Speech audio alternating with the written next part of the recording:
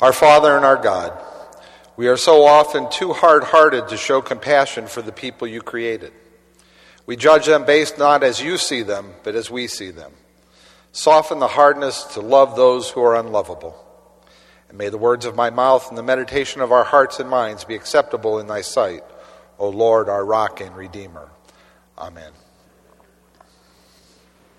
The first verses of our narrative, which Scott just read, has Jesus standing among sinners and tax collectors who are gathering to hear what he has to say. And then over on the side we have the Pharisees and the scribes who are grumbling and complaining about who Jesus is hanging out with. And as often is the case, Jesus speaks to them in parables. And he says to them things that they don't quite understand. Now, if this parable were made into a movie, I think it would have three different perspectives that the director would use and aim his camera at. The first one would be of the son. This son wants to get his inheritance. He's tired of the life he's living. He wants to get out of town and live the good life. And so he develops a scheme in which he can get his inheritance out of his father. This is a scandalous thing to that generation. But he only saw the upside of what he wanted to do. He couldn't see the hurt that this caused his father. He couldn't see the pained expression on his face. At this point, the camera would pan off to the side, and we would see the villagers.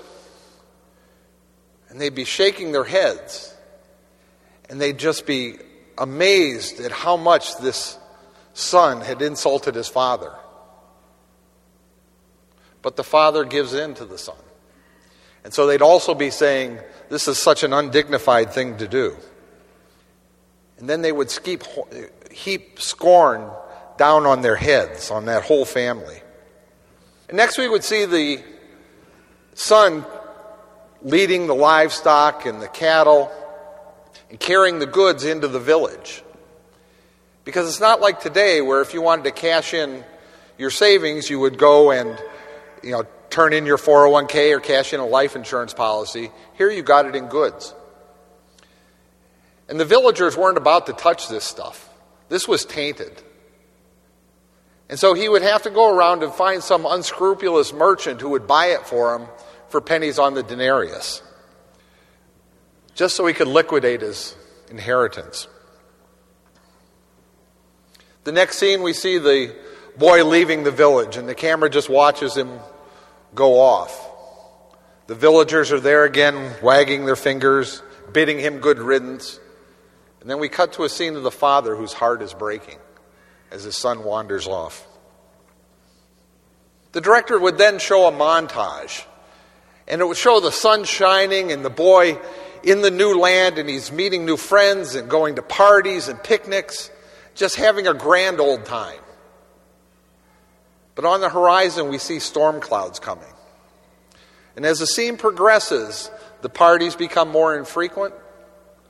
We notice that he's skipping meals. And then when the clouds arrive, it's dark, the newfound friends are gone, and we find him begging for a job feeding the pigs, which was as low as a Jew could get. But then we see a glimmer of hope in his eye. He says, my father's yard hands have plenty of food. What if I go back? And so he starts thinking about this, and he rehearses his speech over and over again on his way home. Then the director cuts to a clip of the father, and we see him sitting by the window and just watching, day after day, the same thing, watching down the road that carried his son away. And then one day, something catches his attention. He jumps up, pulls his robe up around his waist and ties it off, and we see him running down the road. And we cut to another scene of the villagers just wagging their heads. This undignified manner in which this old man is acting. But they're trying to figure out why. and they can't see it. And next we see a shot of the son's face.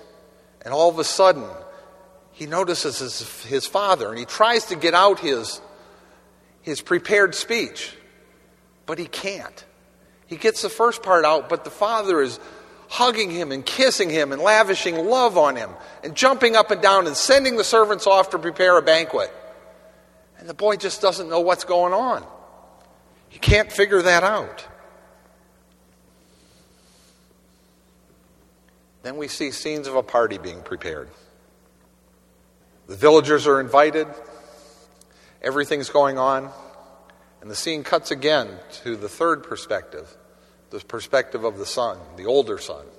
He's coming in from the fields. His workday is done, and he starts to hear music, and he sees people milling around, and he's wondering what's going on, and he calls a servant over. The servant explains to him the joyous event that his lost brother has come home, and his face darkens. And then we see him coming farther, and he's talking with his friends, and he's gesturing angrily, and he gets near the house, and all of a sudden the father comes out. And what the father does is say, "Come on in. Your brother's home. Share in our happiness." But the boy will have nothing of that. He lashes out at the father. And again, the people are looking. At this point, the music begins to fade, maybe a discordant note, and it gets quiet. The villagers are waiting for the father just to throttle that older son. But they're disappointed again, because all the father shows is mercy. I picture this scene with a momentary point of doubt on the face of the older brother, but then it dissolves into a steely resolve of pride. The father just wants him to share in his happiness. The camera hangs on this scene for a seemingly endless time. Then it fades to a picture of Jesus. And we see the sinners and the tax collectors with a look of shame on their face. But then as they start to understand what the first part of the parable is about, their faces light up. They found favor with God, but they don't know how. Then we see the Pharisees, and they're confused. And the director takes a picture of what must be going on in their minds. They're playing the scene over again, only they're putting different faces on it.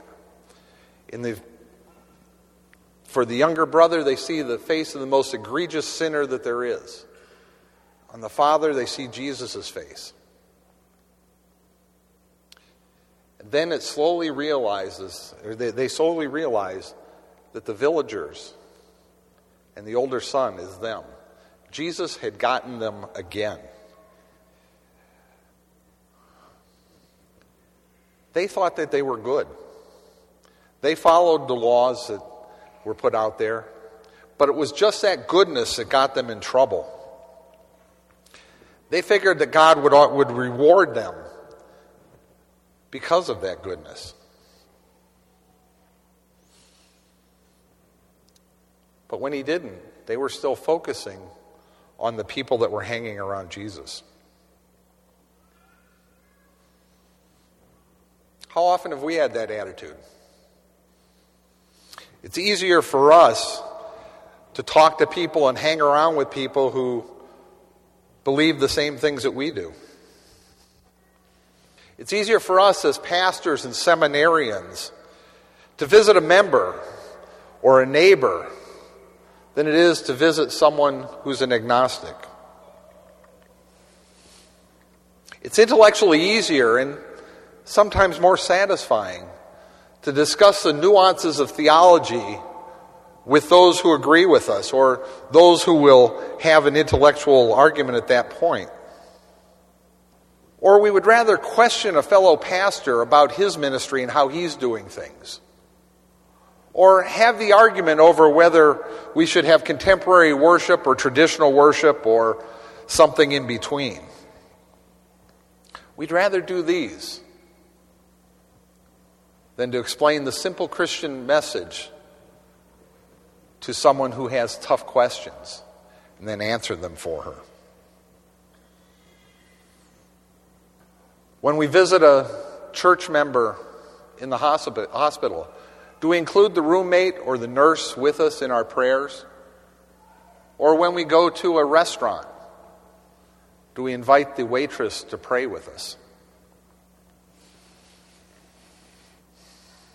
When we're standing at the back of church on a Sunday morning and everyone's coming through and telling us what a great sermon that was. Or they tell us, Vicar, we're really going to miss you when you leave. Or Pastor, we're truly blessed to have you. What are the thoughts going through your mind? Pretty soon we start thinking, we're pretty good. That's good stuff. I like that. God's rewarding me because I'm good. But it's at that very moment when the message of this parable hits us right between the eyes. It has nothing to do with our goodness. It only has to do with the goodness of the Father. The goodness of Jesus, who came to us when we were dead. We're humbled by the magnitude of God's love and compassion. A God who so freely gives and forgives. Jesus died and rose again to redeem not just us, and not just us, or those that we deem to be good. This parable shows us the unending love of God who will shame himself in the eyes of the world to reach both the unworthy and those who seemingly think they're worthy. He desires to lavish his unbelievable love on both those who are obviously undeserving and those who feel comfortable in their own righteousness. That's a concept that makes no sense at all to us. But listen to the words of St. Paul from 1 Corinthians 1. We preach Christ crucified, a stumbling block to Jews and folly to the Gentiles. But to those who are called, both Jews and Greeks, Christ the power of God and the wisdom of God. For the foolishness of God is wiser than men, and the weakness of God is stronger than men. May the peace of God, which passes all understanding, keep your hearts and minds in Christ Jesus. Amen.